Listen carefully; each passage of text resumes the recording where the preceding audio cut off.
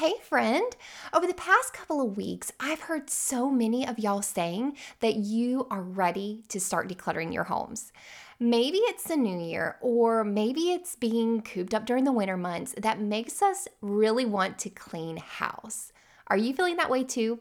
Are you antsy to clear the clutter and get your home organized?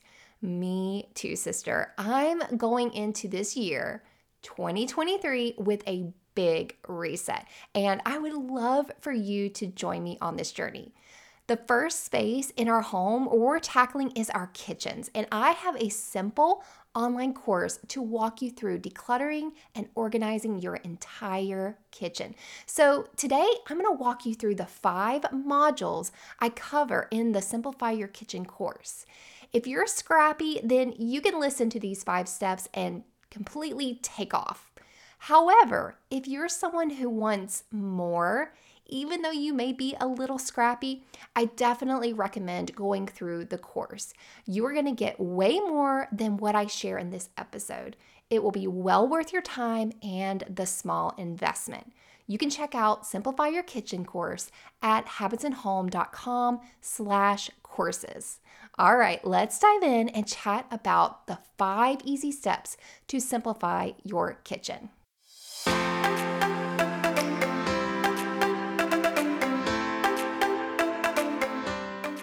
Hi, and welcome to the Habits and Home Show.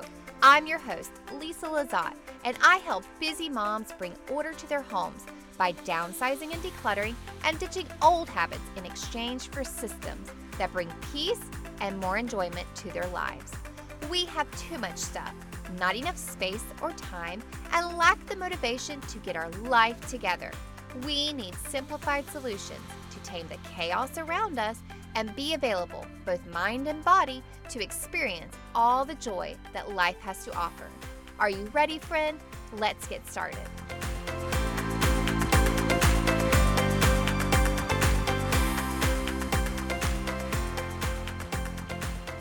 All right, step number 1 that I go through in the course is to reset your mindset. The first thing that we need to change is your mindset towards the stuff you own.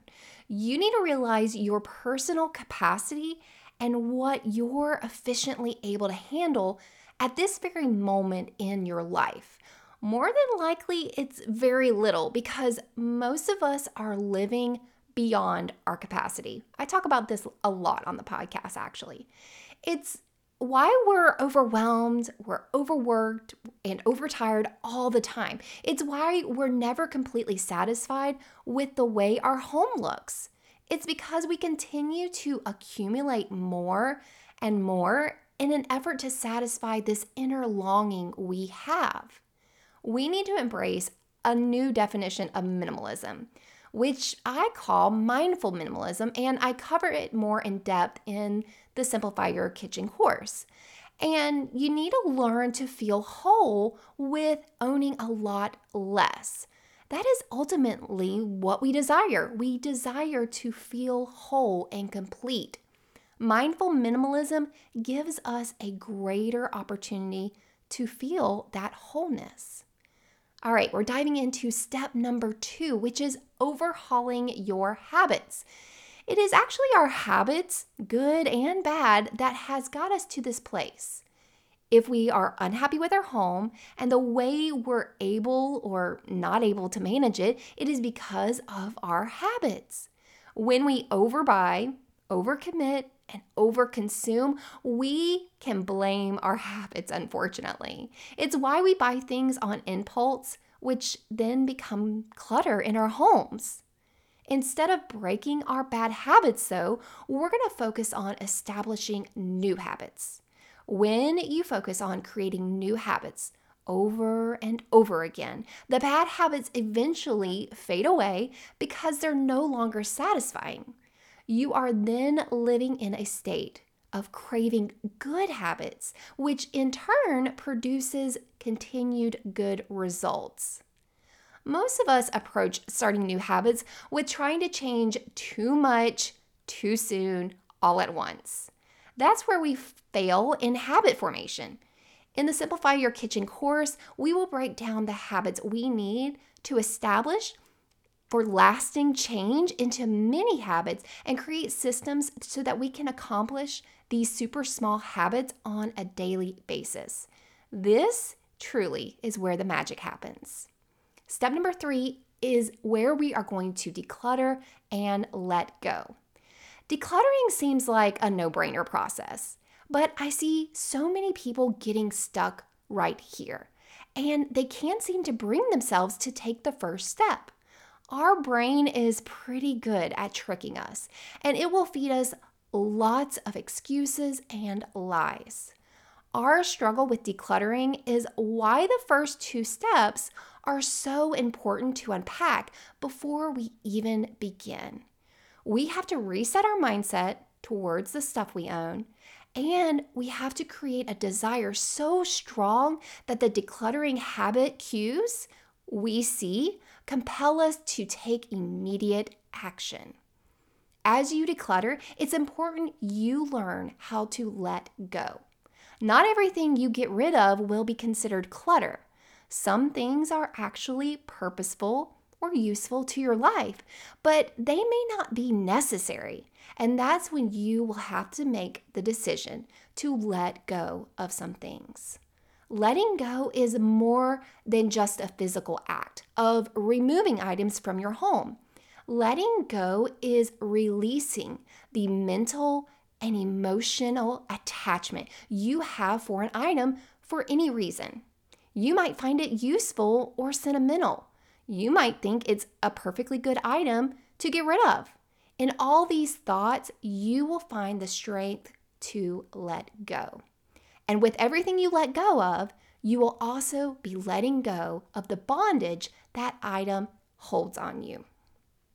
Step number 4 is where we're going to systemize our kitchen. Usually people stop after they declutter a space. They think they're finished since the room feels light and airy. However, this is not the place to stop in the simplifying your home process. Once you've reset your mindset, you've evaluated your habits, and you've let go of clutter, it's so important to take the next step to set up systems in your kitchen. Systems are actually the method for getting things done. And there are so many things that need to be done on a daily basis within your kitchen. Meal planning and prep and dishwashing are some of the daily tasks that have to be done. And you need helpful systems to do those tasks. Most people just go about life without any thought of intentionally setting up their space so that it best serves them.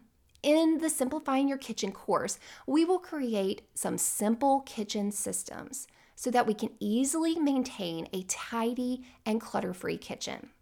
Now we're going to move on to step number 5, which is to maintain our kitchen with a daily evening reset. It will do you no good to declutter and organize your kitchen if it returns to its cluttered state within a week or two. Decluttering and organizing is not your full-time job, though it may have seemed like it in the past.